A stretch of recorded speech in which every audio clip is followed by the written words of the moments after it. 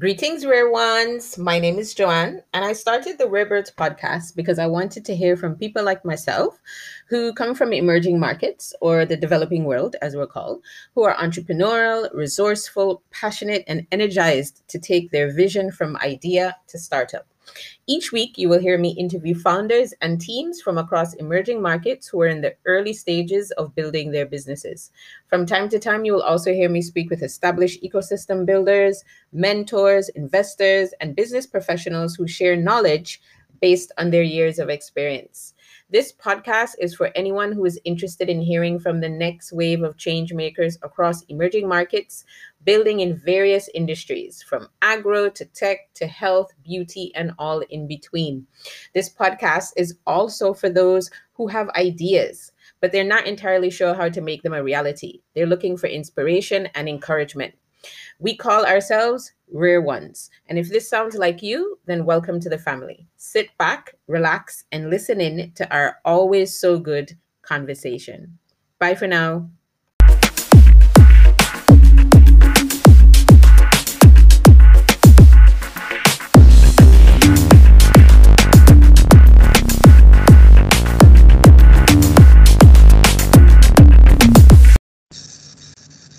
Hello, Matthias, and welcome to the Rare Birds podcast. Hello, Joanne. How are you doing today? And thank you for inviting me. I am very well, thank you. And thank you for accepting my invitation. Yeah, I'm happy to be here. Lovely, lovely. So, Matthias, before we jump into the conversation, can you please tell us a little bit about you, where you're from, your home country, and a little bit sort of starting from the beginning up until maybe like your teenage years? What was life like for you? Okay, perfect. So my name is Matthias Abraham Abdissa, and I'm originally from Ethiopia. I was born and raised there and lived there until I was, close to 22. Mm-hmm. So to start with, my teenage years, I kind of grew up in a, lower middle class family where I was trying to be like more of like, an entrepreneur, trying to understand, how life works. So I think the best way to start would be, once I moved to college, I was in some rural part of, Ethiopia where, I was studying computer science. But what I did was when I was coming back to my hometown and when I was visiting, like, my hometown, Addis Ababa, I was taking some products from the rural area and, try to sell it in Addis, which was like probably could sell it like for double the price. So I think I would say like that was where my entrepreneurship, started. So when I was studying computer science there, I kind of like, didn't like the structure because I was trying to get like, hands-on development, but, it was really tough, for us to do it there. So I moved to Addis and joined this computer science school called College. So I would say like, it's one of the best computer science college in Ethiopia. So I studied computer science there, and I was able to build like really like softwares, like good softwares at that time, especially point of sale softwares with one of my friend. And when I was in a senior school, when I was like a senior student in Hillco, we try to sell it to restaurants. We try to sell our point of sale system to restaurants.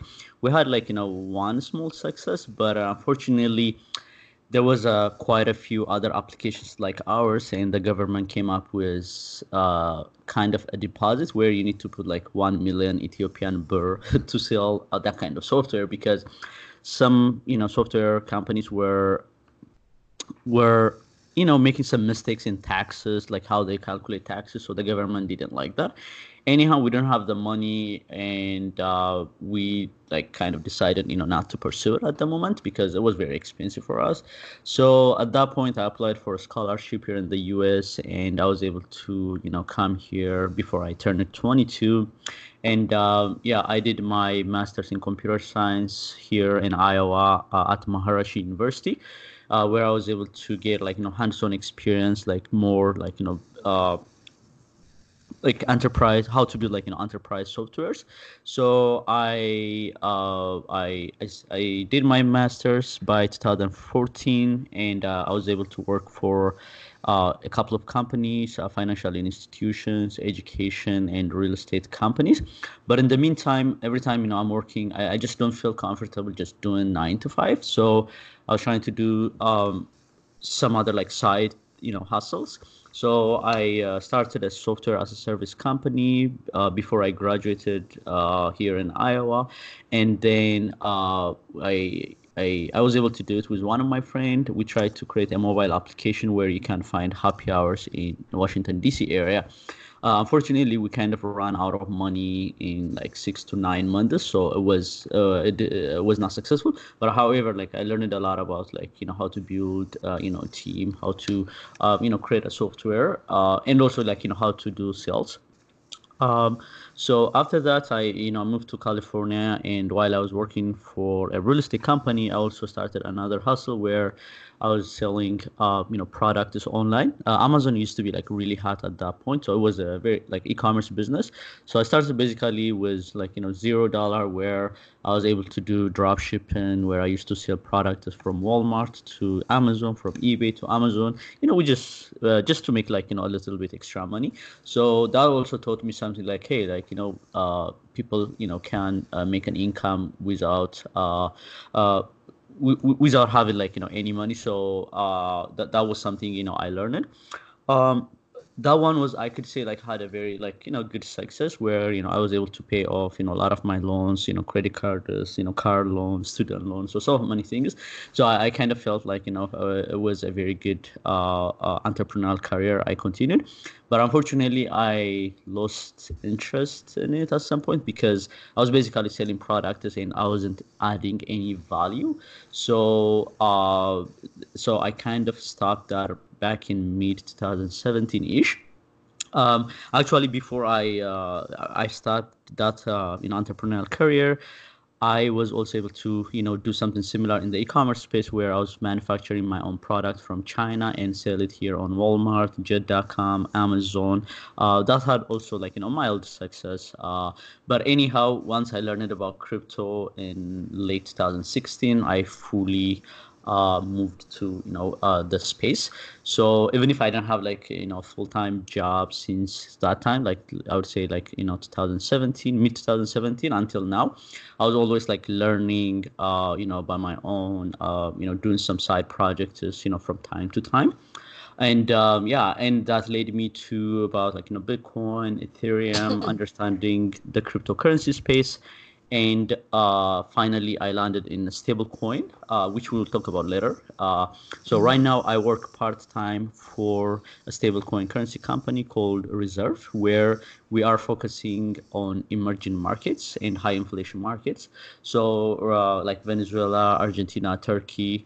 And my job is to do the business development for the African side of things.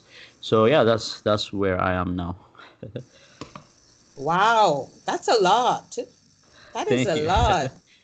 Yeah, a So, lot of okay, things. you Okay, no, but that's great though. That's amazing. That's what I like. So sure. I like people. I like the portfolio. I like the multi potentialite that does one thing, gets bored, does something else. I like that. So you moved to the US when you were 22. So you were an adult when you moved to America. Yeah, I think I was 21, and then I became 22 probably like mid the way here. So yeah, I would say close to Mm. 22. I thought it was interesting when you were saying you were trying you and your friends were trying to develop something back home.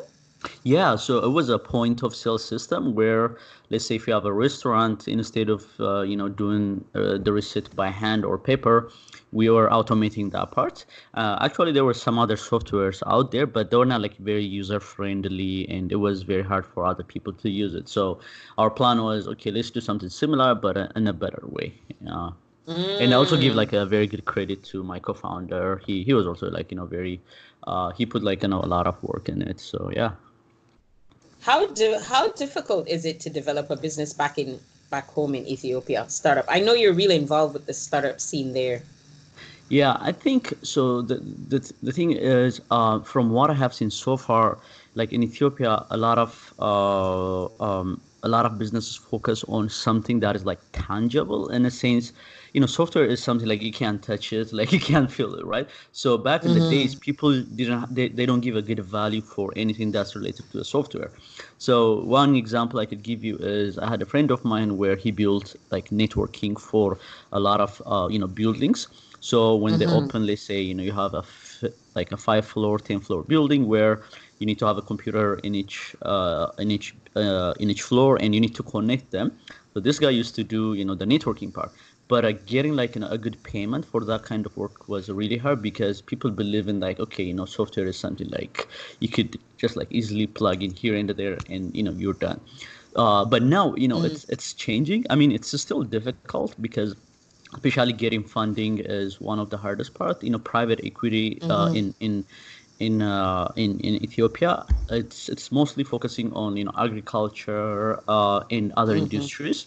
So software Mm-hmm. building software out there is still difficult, but it's getting better. So the one I told you earlier was like 10 years ago, right? Like 10 years, that's where I lived, my country, 9 to 10 years. But now it's way getting better. There are a lot of young people out of college, out of high school, who are doing good stuff. But still, a lot can be done.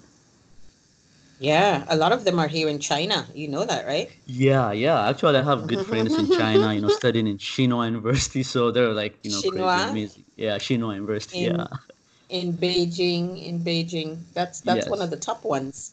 Yep. Yeah, okay. And then you move to the US, and then you go to University of Iowa. You No, study there, you get your it was master's. Maharashi University. It's called Maharashi Oh, University. But I worked for okay. University of Iowa after that. Okay, okay, okay. And then you mentioned you created, was it an app you said? Yeah, so in 2014, I created a mobile app where you can find happy hours around you. And we started with Washington, D.C. area. So even if I was studying at Maharash University, I had to do some of it on distance education. So I was living Mm. in, D.C. area, but I was, my school was in Iowa. I went to school in DC. I went to AU, American. Oh, okay, nice, nice. When was it? Yeah. Oh God, that was years ago, man. I was in AU from 98 to 2001. 3 years. Wow, that was a long time ago, right? Yeah, that was ages ago. DC was Hey, very different back then. And then I lived in DC until 2002, and then I moved out to like Northern Virginia, like Alexandria, McLean, Arlington, that area, the north part, because yeah. I worked in Bethesda at a company called CoStar, a real estate company. Okay. Yeah, Wow. so Okay. Yeah, I know that area well. Like all the areas you mentioned, a lot of Ethiopians live yeah. around here. Oh Actually, yeah, the I last time I heard, all we're about all of like half a Ethiopians million. live there. Oh God, Yep. yeah. I Yeah. think that's the largest, isn't that the largest Yeah. diaspora of Ethiopians outside of Ethiopia? They're in that I think area, right? so. I think so. That should be this. Yeah. I DMV, mean, DC, Maryland, Virginia. yeah. There's an area, I remember, what's that area in DC? Was it that street that used to have all the, U9 in U. yeah, Yeah. and there used to be an Ethiopian like owned club in there, and I remember I used to go there a lot and get in. That was the first time I had injera. It was way back when. Yeah, Yeah, they're interesting. still there. A lot of restaurants, a lot of clubs around that area. Yeah, so it's that's a way to go. But it's all been like urbanized, gentrified, however you want to call it now. I heard DC has changed a lot. Yeah, I mean, like when I came here, it has already been changing. So a lot of people from back in the days, especially my relatives, yeah, they told me about that. But yeah, I Mm-hmm. think and life is also getting expensive. So for some of the companies, maybe it might be tough to pay for rent. So Mm. some restaurants are closing up and live into maybe like Northern Virginia area. But yeah, 9NU is still a place where you could go and get a lot of Ethiopian, things around. Yeah, I always tell the story of when I used to live in DC, and there were these girls, I used to call them the Triniopians. Have I told you that story yet? I don't think so. What is it? There were these girls that were obsessed with soca music, right? And Oh, okay. It's okay. Yeah. yeah, they love soca and they love Trinidad. I mean, they used to go to Trinidad Carnival, everything. I mean, they were more. Trinidadians and Trinidadians, and my friends and I used to call them the Triniopians. Oh, Trinopia. Okay, now I get. I think we love a lot of soca music, Caribbean music. Yes, Back in yes, the like days, there used to be the music you would listen in a lot of Ethiopian clubs. I mean, it still happens. Right now, it's kind of a mix of soca music, also Afro music, like Nigerian, Ghanaian music, as well as yeah. EDM. The EDM is also getting popular in I Ethiopia. Yeah. know because I used to I and those are all the types of genres of music I like. I remember being in different just bars and spaces in DC, and all the Ethiopians were like they knew all the dancehall songs, all the soca. I mean, dancehall is quite popular, fine, but the soca and the calypso songs, I was Yeah, shocked. yeah. It's Like big in what? Ethiopia, yeah, for sure. And I Yeah, also yeah. yeah, Okay, okay. so now you develop yourself and you got into blockchain, right? How Yes. when did you get the when did you get the blockchain bug? When did that happen? So, okay, the first time was, early 2014, where I was doing my own startup, the mobile app I mentioned earlier. I kind Mm, of like learned it that the business was not gonna making because we were not able to generate some enough income. So that was the mm, time I heard about Bitcoin the first time, and I went to this meetup where it was about Bitcoin. So I have like no idea, and I went there. And I met like a couple of guys. Actually, there was probably like maybe 20 people in the meetup. I was able to know probably like two or three of them, and actually two of them are now my best friends. So they introduced me about Bitcoin, and I'm honest, like I didn't understand it because I don't know about like how money worked at that time, monetary policy, politics, so many things. So I was totally new, and the way I see it was like, okay, it's just another PayPal thing, and why do I need it? So I didn't pursue it at that time. And then, mm, but I was friends with these guys, and then I used to see their posts about like crypto, Bitcoin, especially in late 2016 ish, and that was the time. Okay, like now I'm hearing this multiple times, and I need to see what is going on. So I learned a lot about Ethereum at that point, and I think I would say like 2000, late 2016, early 2017 was the time where that aha moment happened. Because between 2014 to 2017, I also learned a lot about American system, the 2008 financial crisis, what happened. So it kind of like made sense to me at that point. So yeah, after that point, I was able to go really deep in a scene, like not in a coding wise, even if I'm an engineer, more understanding the implication of cryptocurrencies and blockchain. So yeah, so I learned about Ethereum, Bitcoin, and then these things their price fluctuates really like up and down, even like in a day-to-day basis, weekly, monthly basis, because there are still like in early days of the crypto technology. So after mm, that point, I also learned about stable coins. Stable coins are coins that are always like $1 or close to $1, or it might be like mm, your local currency. So that is how like my progress was learning about Ethereum, Bitcoin, and also ICOs. ICOs were I think back in 2017, where let's say you invest some of your money, hoping that the cryptocurrency will grow in value. So a lot of people like even like including me invested in those kind of investments. So mm. I think that was a space, that was the time like I learned really a lot about cryptocurrencies. And then after that point, yeah, I never returned it back to anything else but crypto. So what got you hooked? What got you obsessed? Like what was it like in particular? Okay, so number one thing was, especially as someone who came from Ethiopia and where you send, some money to your families, always you have to, they say, use either Western Union, MoneyGram, and also maybe like through your friends. So what happens is these things were not number one fast, number two they charge you a lot of money. Let's say Western Union by itself charge you 5 to 15% depending on where you're sending money, but Mm-hmm. the value they're adding for you wasn't that much. But if you use like Bitcoin or some of these cryptocurrencies, you can get that money get anywhere in the world like just quickly with like the fraction of the fees that get charged by other companies. And Mm-hmm. number two, I also learned it when I was working for when I was selling products on Amazon. Amazon is like a giant corporate company, so I Mm-hmm. kind of learned like their influence, the power they have on you. It's like huge. I have like times where I was selling a product. I was supposed to get paid by Amazon, and just one customer complained about, just something silly on my product page, and I couldn't get that money like easily. So I had to struggle like for a couple of days to a week, to get my money back. And it kind of gives me that like, these corporate companies are like really giant and they affect like small businesses. But when things come to crypto, for example, like Ethereum is a platform where you can build an application where no one has a control like over you. So let's say the Ethereum community, they don't have like a control on the things you build on Ethereum, which is different from centralized systems.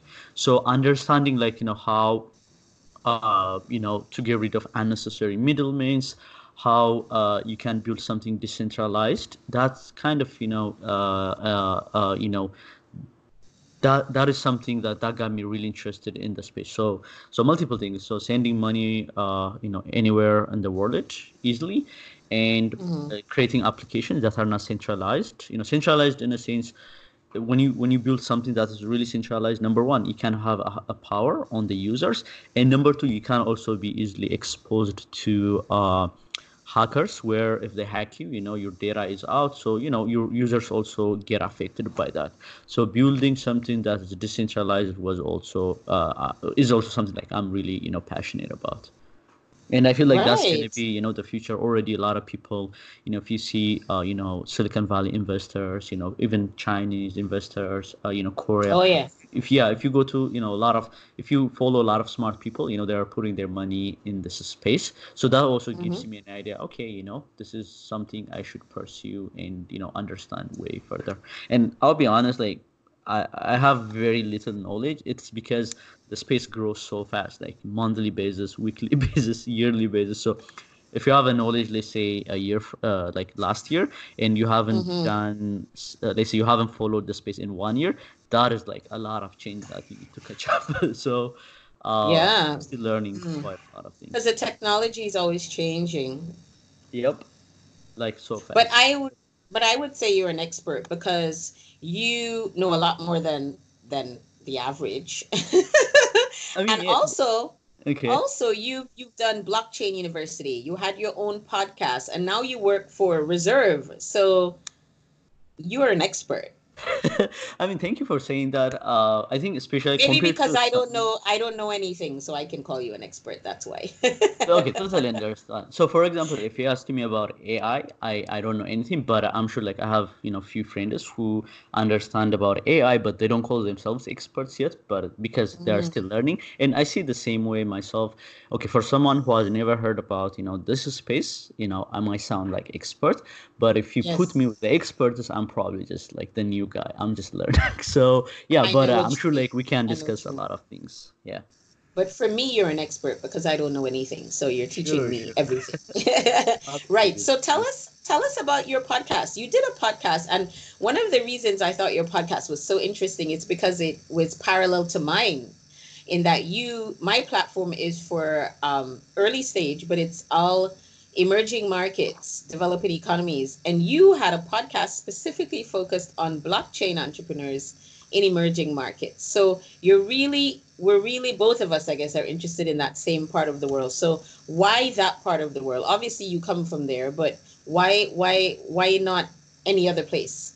Why the emerging Okay. markets? Interesting. So yeah, initially, the reason I was interested in emerging markets is because I feel like especially the payment system in a lot of emerging markets, uh, needs, let's say, like some upgrade. So because I came from Ethiopia. Actually, Ethiopia is a little bit different in this case because our special financial market was closed and we haven't like done much. But if you also look, other parts of the world where people have to send money from from another country to their home country, it's it's a kind of a daunting process. And also I kind of feel like there are a lot of amazing people, like very talented people in emerging markets, which are doing a great job in this space. So there were also a lot of podcasts that's focusing on developed countries. So that wasn't something interesting to me. So I felt like, okay, maybe exploring people in emerging markets and understanding what they do. Yeah, that was an interest to me. So yeah, the name of the podcast was CertBlock.co. So I did probably like 12 to 15 podcasts, I believe, uh, covering from people in Indonesia up to a lot of people in Africa, and then at the end of the day, I was kind of shifting my focus just from emerging market, because emerging market by itself is a big topic and a lot of countries. So I kind of understood that like I couldn't cover all of those. So I shifted my gears to Africa, where I was exploring different entrepreneurs in that space. Yeah, so the reason I stopped it was number one. My number one issue was like time, because I had to like edit the podcast. The podcast processing, it takes like some time. And number two, some of the projects I interviewed were still like in early phase of like development. So I feel like maybe I should give it like some time and see how things change over the years. But and and I think I also feel like instead of doing a podcast, maybe like writing a blog would be much more better for me to express my opinion. So yeah, that was the reason. So are you writing a blog now? Are you blogging as well? That so not yet, but hopefully now I'm kind of like getting ready to start like write a blog, not like daily, but more like maybe weekly or bi-monthly. So that's something, I just want to write like something quality where people can get some value out of it, rather than just a duplicate of something that you could already find somewhere else. But yeah, I would focus on definitely like Africa, as an emerging markets, and maybe close to what I do, which is stablecoin. So yeah, I think I would be writing in that market and focusing on maybe stablecoin plus a little bit of crypto. Awesome. And that, I guess, led you to where you are now, because you've been given an amazing opportunity to work part-time for Reserve, and Reserve are huge. Yes, yes. So Reserve is, yeah, a very big company. We are already funded by Coinbase Ventures, which is one of the top company in the space. Peter Thiel, the founder of PayPal. So yeah, Reserve is big, and actually one of the things that matched my interest is they're also focusing only on emerging markets. So maybe I can give you like a little bit background about that. So basically, like a stablecoin is a digital currency where your token, basically like the digital currency you use, is backed by some kind of asset. So asset could be, let's say, things like gold. It could be things like just money in your bank account. It could be securities. It could be commodities. So and also there are also other kind of stable coins where they are backed by algorithm. One of them is MakerDAO or DAI. So the reason I liked Reserve is because we are fully backed by assets. So right now we are backed by dollar. For every token we use, there is a dollar behind it. So that is like something I really liked. And the second part is we are also going to be adding more assets in the future. So in order to create a stable coin, you need to have like as much as stable assets that supports the stable coin. So in the future we'll be adding commodities and securities. So the more basket of this asset you have, the more a stable coin you could build. So that is our plan. And number two, we are also helping this emerging markets. Let's say we're very active in Venezuela, Argentina, and Turkey at the moment.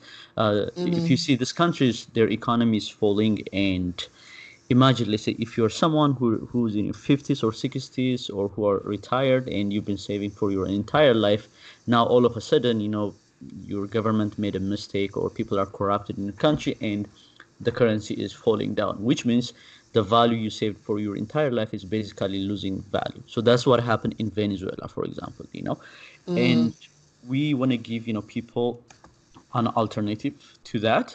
So let's say if you go to Venezuela, a lot of people buy, our, stable coin. So that way they don't have a lot of fluctuations. So if you, let's say, go to a cafeteria in Venezuela and you order food, by the time you order a food and when the bill comes, the value changes. That's like how bad the economy is. Let's say if it was like, a dollar value of food, maybe like when the bill comes, it would be like $1.50. So if you hold, our stable coin, you have the opportunity not to be affected by these fluctuations. So that is something we're doing, and my job is, to not only find hyperinflated, countries in Africa, like for example, Zimbabwe is one of them. Oh yeah. Yeah, so we want to make sure people in these countries also have the choice to hold alternative currencies. So that is something we're working on. But not only that, there is also another issue you would see, let's say in emerging countries where accessing foreign currency is really tough. Example I could give is like Ethiopia is one of them. If you go to a bank and you're doing importing and exporting and you need a dollar, you need to wait a few months. Otherwise, you need to go to a black market and buy foreign currency with a very high amount. So there's, for example, 25 to 30% difference between a bank rate and a black market rate in Ethiopia. So we want to make sure we also help businesses who want to do foreign currency. So yeah, that is something we are focusing on, and I'm leading the business development in Africa. Okay, before we get back, that was great. Before we get back to reserve, I just want to make sure we have the technology accurate. So, what is the difference between stable coin and Bitcoin? It's just basically that stable coin is backed by something, by a kind of asset, right? That's it.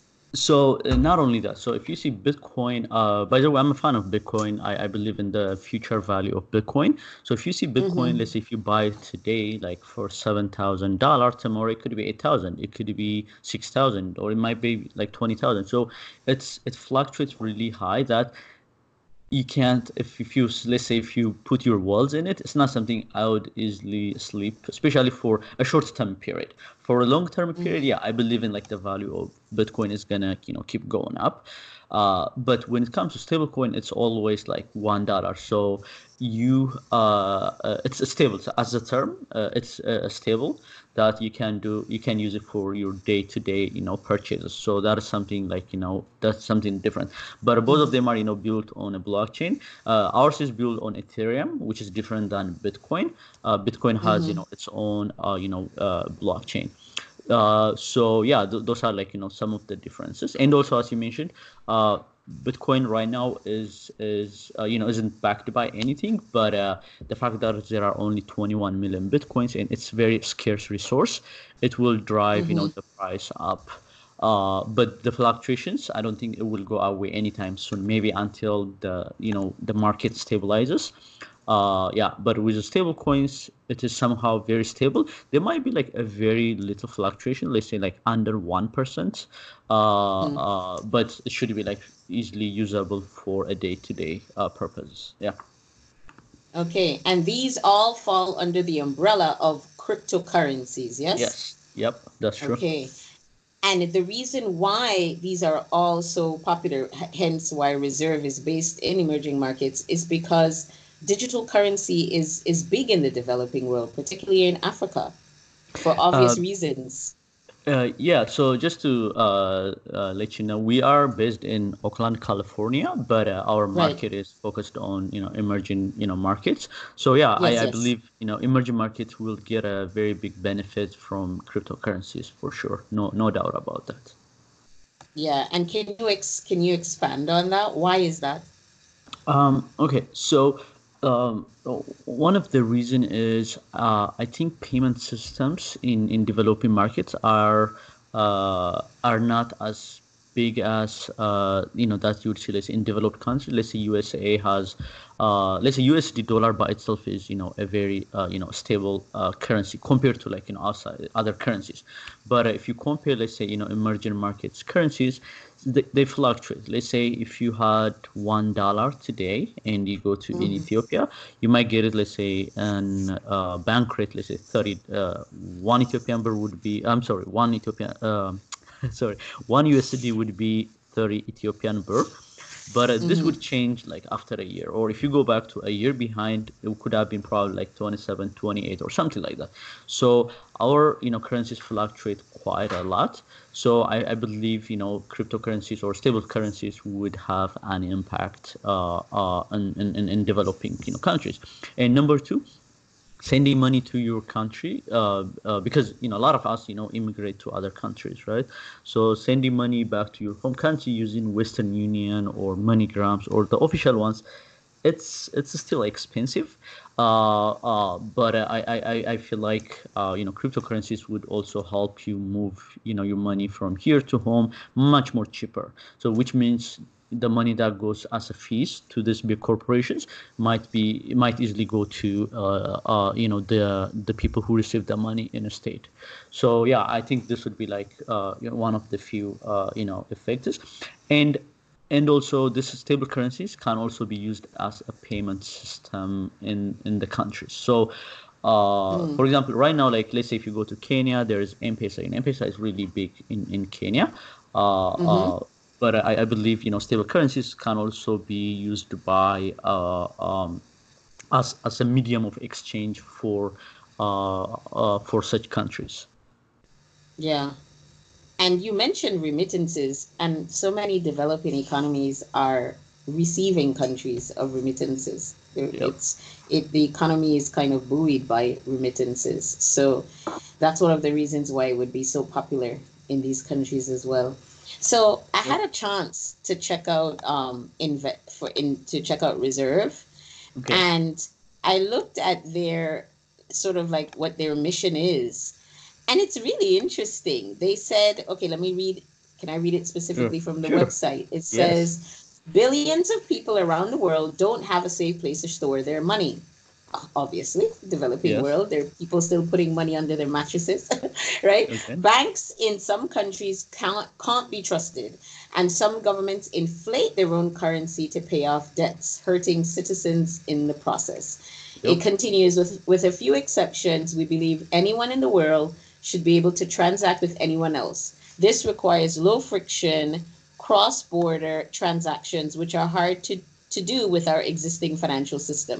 I mean, they're talking about completely turning the world upside down, a universal store of value. Yes. Okay.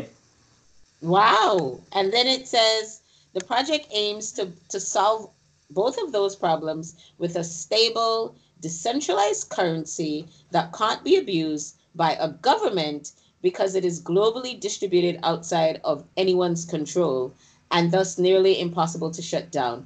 Now, reading that sounds quite radical because I mean, you're saying that this is going to be a currency that governments themselves don't have access to. This is going to be a universal currency. Is that right? Yeah. So it's universal in a sense. It's not like geographically dependent, because Right. yeah, it's built. So one of the things with cryptocurrencies are it's global. Like there is nobody's gonna verify. Oh, where is your ID? Like where are you from? There is no such thing in order to use these systems, unless you're using, let's say, exchanges. There are centralized exchanges where you need to be verified. The people want to know like where you're from, things like that. But the if you go really like deep into the space and try to understand, this is basically you are sending this money from one account to another account without the need of a middleman. So if you also see right now what's happening in a lot of countries, political wise, economical wise, a lot of developing countries are facing issues. So the way I think I could express it is, let's say, you've been in, let's say, Syria or Yemen, or you're like a citizen of there, and your current economy is failing, but think about it, like, you've been living there for years, you've been saving your money for years, and then like all of a sudden you just don't have anything, right? So people move to other countries, right? So what happens is, if you are, let's say, using stable currencies, you basically have your wealth stored in this currency, and wherever you go you can access it. So your country's economy wouldn't affect you, it shouldn't affect your financial situation. So this is also some of the good things about cryptocurrencies is, wherever you move, as long as you have your cryptocurrency keys, which you should store like really safe place, you can access them like from anywhere in the world, as long as there is internet connection. So yeah. Yeah, I mean it's peer-to-peer bank. It's peer-to-peer money without a bank, without Yep. completely cutting out the bank, completely Yeah. cutting out any government or anything like that. But let's be frank, in the developing world, most governments benefit from these kind of flawed systems. They rely on these flawed systems. They Yep. rely on the fact that people cannot exchange money directly. So governments will then have a problem too, won't they? I mean, it's good for Uh, the people, but it's not good for the governments. so this is the thing.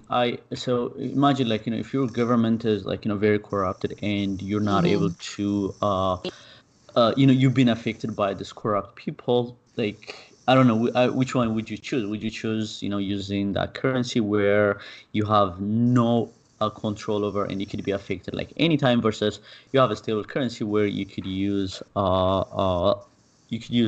that currency to transact daily? But the thing is, yeah, you're right. Initially, like, government is, I think this would make them decide, okay, we need to do a better job so people can use a local currency versus a stable coin. So like our aim is definitely like helping the people, like who are being affected by such currencies.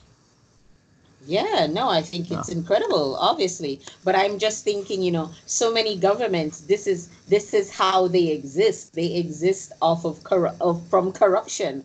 And now you're going to create this whole system that says, well, now you don't have to be bothered with your government's corruption, because you kind of can eliminate them by just having a system that allows you to send money directly to each other. Um, yeah, so the thing is, I mean, our aim is not like, hey, like, okay, we wanna, get rid of governments, or they shouldn't I'm not be. saying that, but yeah.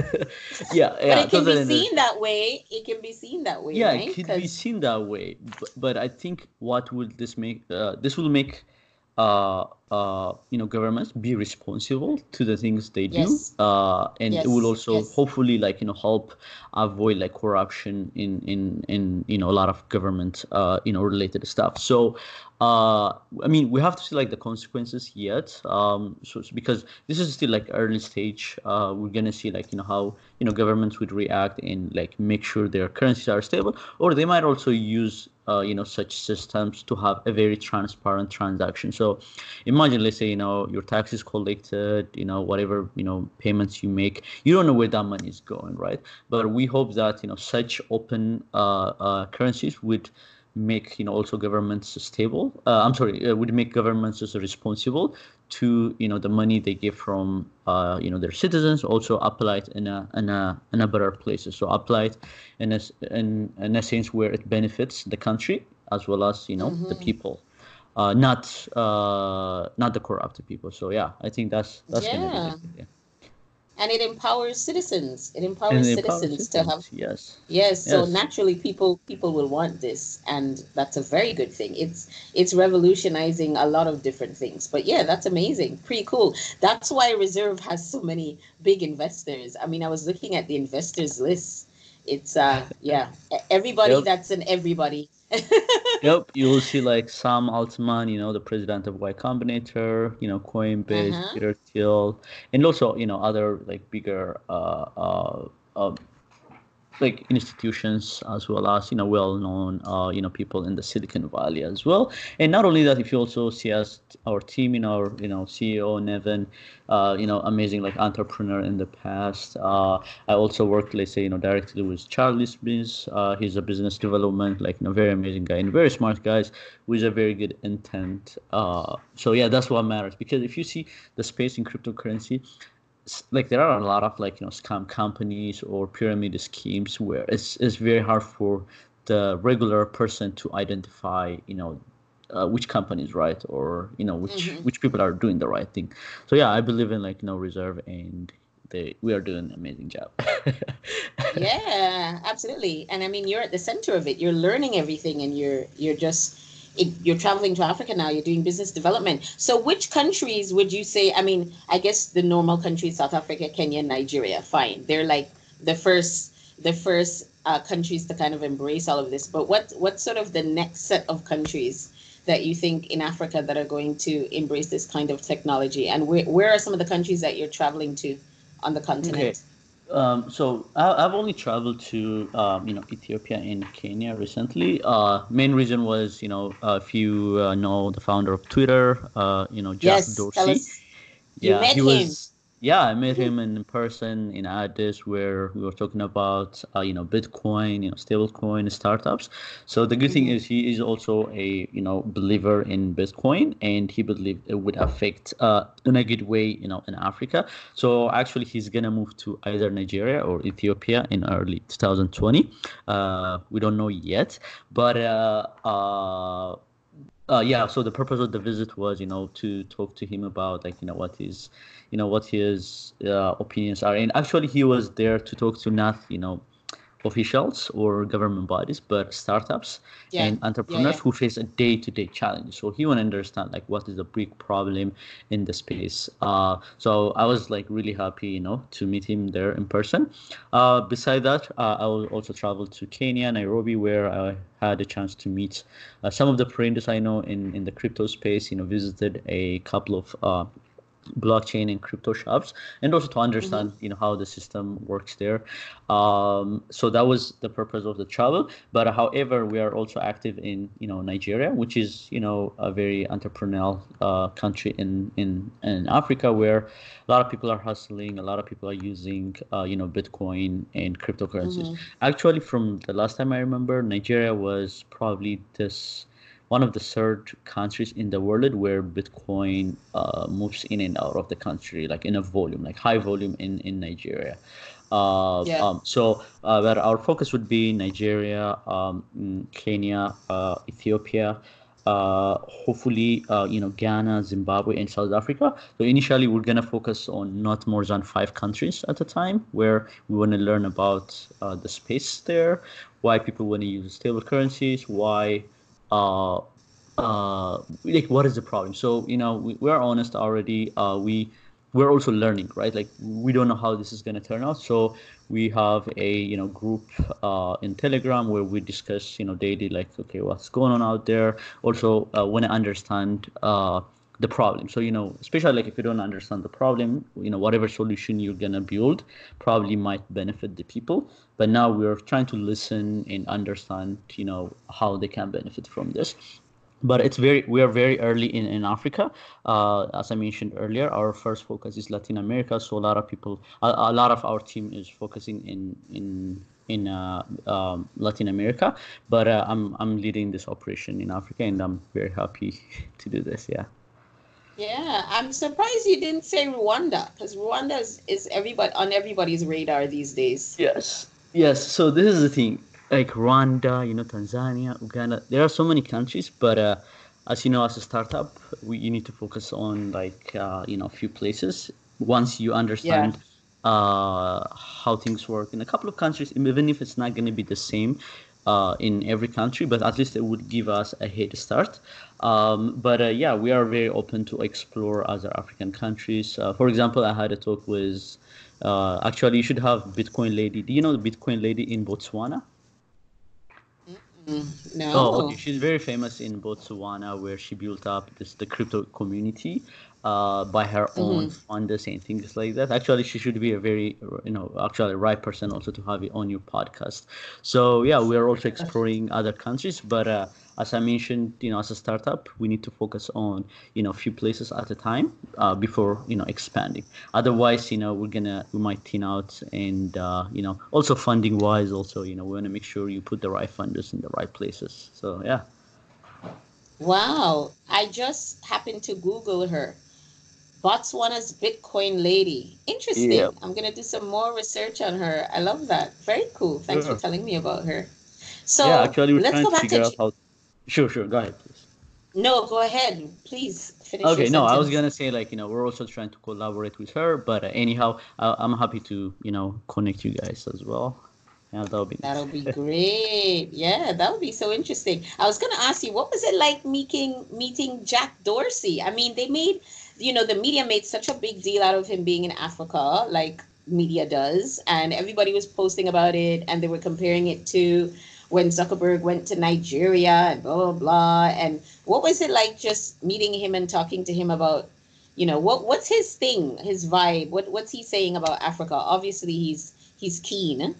Okay, so I think I mean, if you follow, main medias in the Western world, like the image, a lot of people have about Africa is, everybody's starving there, economy is so bad, But the key is people are like, trying to survive. Like, there are amazing like entrepreneurs in Africa, like high, like Mm-hmm. educated people, very Mm-hmm. talented people. So the thing Mm-hmm. is you want to come and see that in person. So one thing I really liked about him was instead of like going and meeting like high officials, which a lot of Mm-hmm.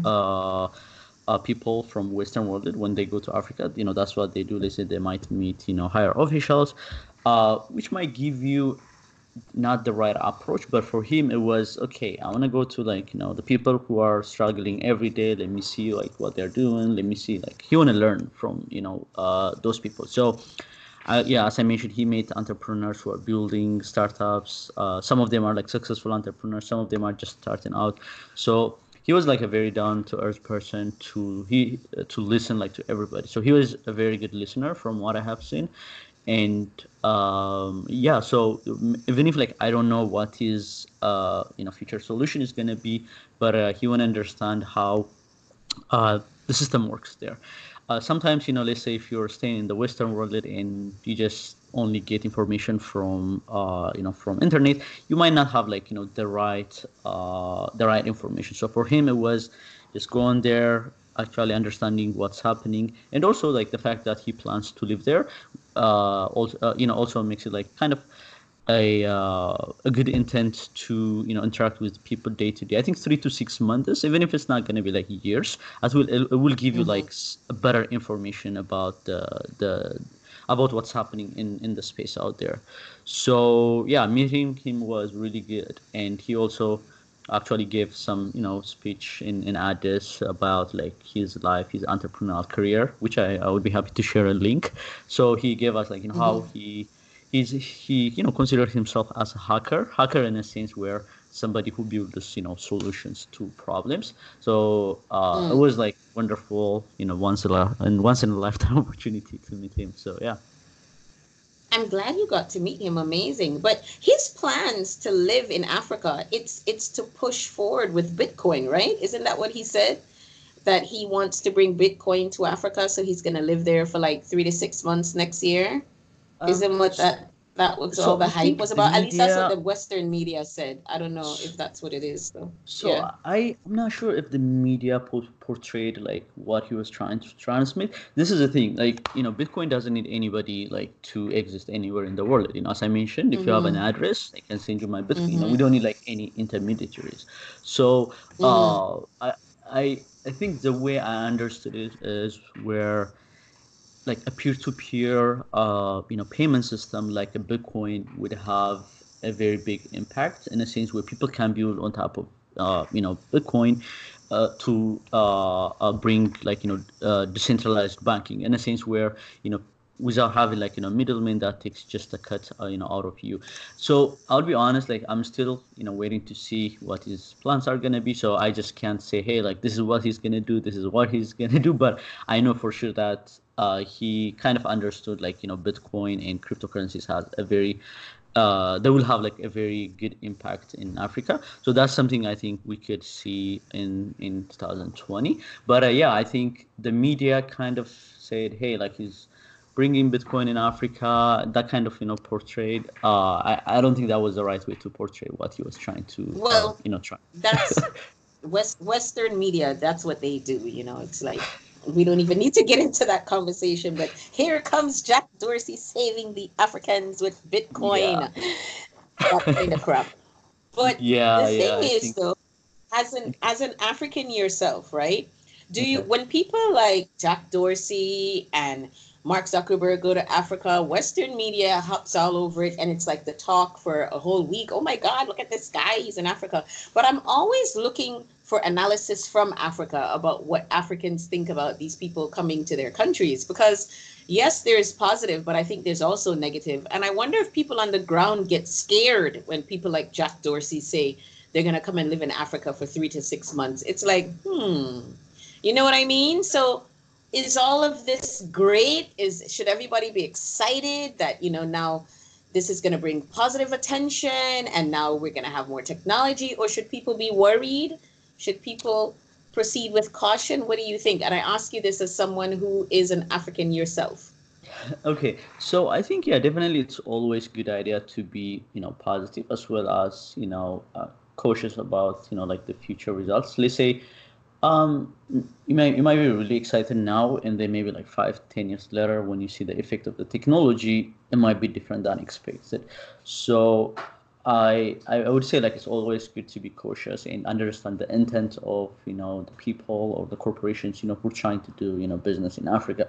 So on the positive side, it will create an impression even for other investors. They say who heard about Africa, but they never made any actions. I think it's a good starting point where okay, they were trying to understand what Jack is doing there, Jack Dorsey. Actually, on another side, Jack Ma was from Alibaba was also there at the same week for Mm-hmm. something different. So, Mm-hmm. but in my case, I mean, even if like I'm not a fan of Libra Facebook, uh, I think what Jack would do, I feel like it's much more closer to what we'd be looking for, in a sense where instead of like Twitter founder Jack Dorsey coming in like try to control the financial system in Africa, I would see him more someone he would be working close to, let's say like startup entrepreneurs, maybe like trying to integrate some of the systems they built. Let's say Square. Do you know Square Cash App? The Cash App. Maybe my Yeah. feeling is don't don't take this as uh, uh, I don't know how to say it, but I think take this as more like my opinion than his. Mm-hmm. The way I would see it Mm-hmm. is he would be someone who would work closely with other financial institutions, not bigger ones, but maybe like startups, to bring a decentralized banking system in Africa. But that is just like my opinion. Who, So yeah, who, it's who are you referring to? Who are you I'm referring to referring to that's gonna Jack do that? Dorsey. Jack Dorsey. This. Ah, okay, I see. I see. Sorry Interesting. for Okay. mixing up a few things. No, I just wanted to make sure I was clear because you mentioned Jack Ma as well, so I wasn't sure if you were referring to because Jack Ma is always in Africa. Yeah, yeah. I think it was more about exporting for Jack Ma, like helping. Let's say he was in Ethiopia, where they kind of signed a deal, a trade deal between China and Ethiopia, which would also help Mm-hmm. people export products. But I don't have a lot of content on that. Yeah, because no, Jack Ma has the Africa Netpreneur Prize, which is really Yes. big. Yeah, he's a really big supporter of entrepreneurs in the country. So his approach is a little bit different to the likes of, you know, say Dorsey and the others. It's just very different approaches, different ways of working with people and whatnot. But that's interesting. So yeah, I'm always curious about what people think. Uh, for example, I'd love to go into some of these countries and just talk to people and be like, when you see somebody like Jack Dorsey coming to your country, do you get scared and want to run and hide? Yeah. Because like Okay. there's positives and negatives to everything. Yes. So I think one of the negative things I have seen other people say is, oh, okay, like this is a big guy, like coming with, a lot of money. If he wanted, like he can easily, let's say, have a big influence where, financial system can be like taken by one bigger corporate company. So obviously that's a good thing to fear, right? Let's say if you're small startups, small businesses, even like the banks in developing countries, they might not be as strong as developed banks outside in the Western area. So it's always to have a good, to be like very cautious about that. But sometimes the way I see it is. They say there might be like systems that also empower the citizens, the small businesses. So maybe it's also a good idea to be open about thinking about it like from that kind of direction where how many people can benefit from the system. So yeah, it's always good to be cautious as well as also be optimistic, and also work with the Yeah. right people, involve maybe policymakers who understand the system, and also like educate investors, educate regulators on the topic. So that's very important step to do as well. Yeah, yeah, definitely. I mean, I think everything has its pros and cons. It is exciting to see someone so influential as him traveling around the continent. But I mean, there's a reason why he's there. He sees an opportunity, and I guess with time, we'll all come to realize what that opportunity is. Yes, I think that's something we're gonna see in the next couple of years. Yeah, so I'm very excited. And I guess it'll just be great if it's a win-win scenario and it benefits the entrepreneurs and local people and everybody. But time will tell, right? Time will tell. Yeah, time will tell. Actually, that's something like we're gonna see in the next couple of years. Actually, something I haven't mentioned is I'm also working with a couple of my colleagues, on creating a remittance application, to Ethiopia. But it's very early stage, so I can't talk about the details yet. But maybe that's Hmm. something I would be happy to talk about in the future. So yeah, I Yeah, think the future is definitely. gonna be great with cryptocurrencies. Yeah, I'm very Yes, optimistic about yes. that. Please, you need to come back so you can explain all this complicated stuff to us. Yeah, sure. I think maybe like next time we can pick one or two things and just go deep in the rabbit hole. So yeah, Yeah, that's how I yeah, for learned it sure. too. So I'll be happy to explain. Yeah. Absolutely. This time we're just doing general and then we're going to go in deeper. So, before you leave us, um, as you know, this podcast speaks to those in ideation or those who've just started, mainly those who want to have high impact coming out of the developing world and the emerging economies. Let's say for those that are interested in fintech or cryptocurrency or whatnot, what words of encouragement or advice do you have for them? Yeah, I think s- something I could recommend is definitely surrounding yourself with the people who's been in the space for a while. So, for example, for me, like the way I learned it was I used to hang out with a lot of people, especially in San Francisco area where it's really hot. That's where I learned. Going to meetups, like coming home, reading, going deeper, and also putting some money in this currencies, using them by myself. So I think doing that really helps you, understand. So interacting with the right people, going to the rabbit hole, using the system. That should be like something I could encourage. And once you do that, and you learn more about it, and it's also a very good idea to help others who are new to the space. Teaching them. Actually, when you teach other Mm-hmm. people, it helps you also understand, oh, like, do I know this? Sometimes I have also still like I have some difficulties to explain some of the technologies I use. So when that kind of things happen, I am like, oh, I need to really understand this to explain to other people. So yeah, I think surrounding yourself, learning from pros, teaching new people, I think that should be something to encourage. And and sometimes you might end up with, they say, you might end up with maybe like scam coins, maybe like not the right, you might hear about like maybe very hyped companies, but they're not like useful. So that's also the journey. So I have, let's say, maybe lost some money with some cryptocurrency that I thought were great, but that's how you learn as well. So always be cautious about your investment. So definitely, like, this is not a financial advice, but this is something that happened to me. So this is like a learning process. And one thing I could tell you Mm. is this is still early stage. So even if you come right now, don't feel like the technology has passed you, but this is something like you would learn quite a lot going through uh, a couple of years going down the road, you might become expert. So when I see myself like 2 years ago versus today, I have like gained quite a lot of knowledge.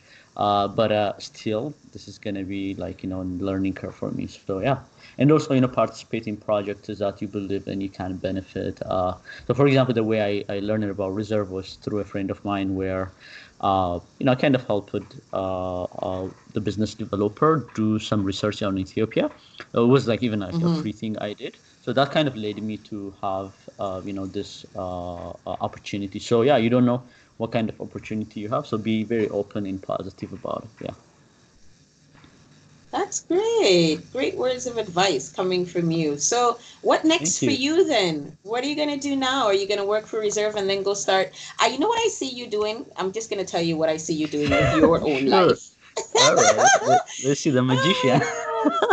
See how bold I am. Okay, anyway. So, wouldn't it be great if you went back to your country and created some kind of startup that dealt with specifically this area that you're working in? Is that something you'd like to do in the long Yeah, run? I mean, I think you already got it. So it's even if even if Yeah. I'm working for Reserve, so on the Yeah. side, working with a couple of my friends, where we're building a remittance application. Most probably like using Reserve itself because we believe in the system. So, but still early. I don't know what kind of direction we're gonna go, but yeah, that's something we're already doing. Here in the U.S. And yeah, it's also gonna be easier like to travel there, understand the community in Addis, like how they want to use this. Actually, yeah, one of my also lives in Addis, so we have a very kind of decentralized team, some in Addis, some in America, but yeah, that's something we are working on. So maybe I'll Yeah. update you in 6 months down the road. Yeah, you guys are all just kind of out there learning, absorbing, developing your contacts, doing all that stuff, and then at some point, I guess you when at the right time it will happen, and then that'll be awesome. Okay. Yeah, yeah. Yeah. Thank you for saying that. Really appreciate it. Yeah, absolutely. I mean, that's the whole idea, like I think that a lot of us who come from the developing world, in Latin America, Africa, the Caribbean, certain parts of Asia, we go away to these other countries and we work for these big companies and we're soaking up all of this information and learning from the best and building all of these contacts. Wouldn't it be great if at some point all of us decided it doesn't mean you have to move back home, but at some point you decide to take some of that knowledge and use it to affect change or make life better back home. That's great. Yeah, I think that's what a lot of diaspora people are doing. Learning a lot of knowledge, from others who are way better than you, and also helping people in your own country. This also, I think, in turn, I don't know how it would country you're staying, but I'm Hmm. sure it benefits a lot of people in developing countries where they kind of gain knowledge like from a lot of diaspora. So I have seen, let's say, one Nigerian guy was saying where you know diasporas will have like a lot of effect in helping the people, and not helping anything that mostly like knowledge transferring, because you have like some experience here, but that doesn't mean you're going to apply the same knowledge in when you go to your country. I think you have to find a way where you can figure out the knowledge you have, how you can apply it in your country. If you try to build a system that is the same as in developed or Western country, I don't think that would solve a lot of problems in developing countries. So you need to kind of find a way where you can match your knowledge to the problems happening in this country. So yeah, I think that would be very exciting to see.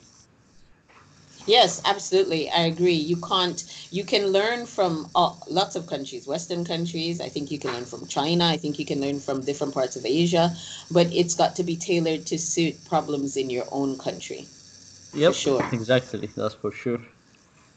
Yeah, but as long as you're learning, that's all that happens. And then when you go home and you see what's happening, you can kind of assess and see, okay, this could work, could potentially work. And all of these governments are different anyway, so certain things wouldn't even work if you tried to replicate them in your own country. So Yep. Yeah, I think it does work like that. Definitely, you need to work with local people who have a very good understanding of the problem, because the solution hmm you're just gonna bring without them, it's gonna be tough. I think. I think a lot of people I've yeah, yeah.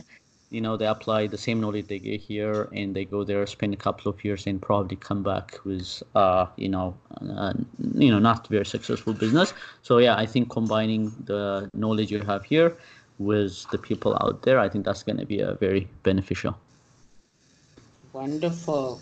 Thanks so much. It was really a pleasure to speak with you. I learned a lot, and I think the listeners learned a lot as well. And I look forward to having you back on the podcast once again to update Yeah, us. thank you so much for giving me this opportunity, and I will definitely be happy to come back again. And yeah, thanks for doing this. I think this is gonna help a lot of people, learn not only about Bitcoin and cryptocurrencies, technologies from other people. So yeah, thanks so much again. For sure, for sure. An absolute pleasure. Okay, thanks so much, and bye for now. Alrighty, thank you so much. You have a good day. Hey there, rare ones. I hope you enjoyed listening into this week's conversation. The Rarebirds podcast is available for listen across all major platforms, including Apple, Spotify, SoundCloud, Stitcher, Anchor, and several more. Please share our conversations with your friends.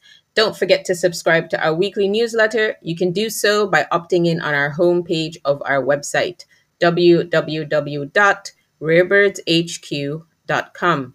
The weekly newsletter provides analysis and data around the topics explored in our weekly conversations. Lastly, I would love your feedback and spend way too much time on Twitter. My handle is included in the notes section of each episode. Tweet me your thoughts, ideas, opinions, and feedback because I'm always looking for ways to improve my craft. If you absolutely love what you heard, then rate us on your favorite podcast platform. See you next week for more conversation. Bye for now.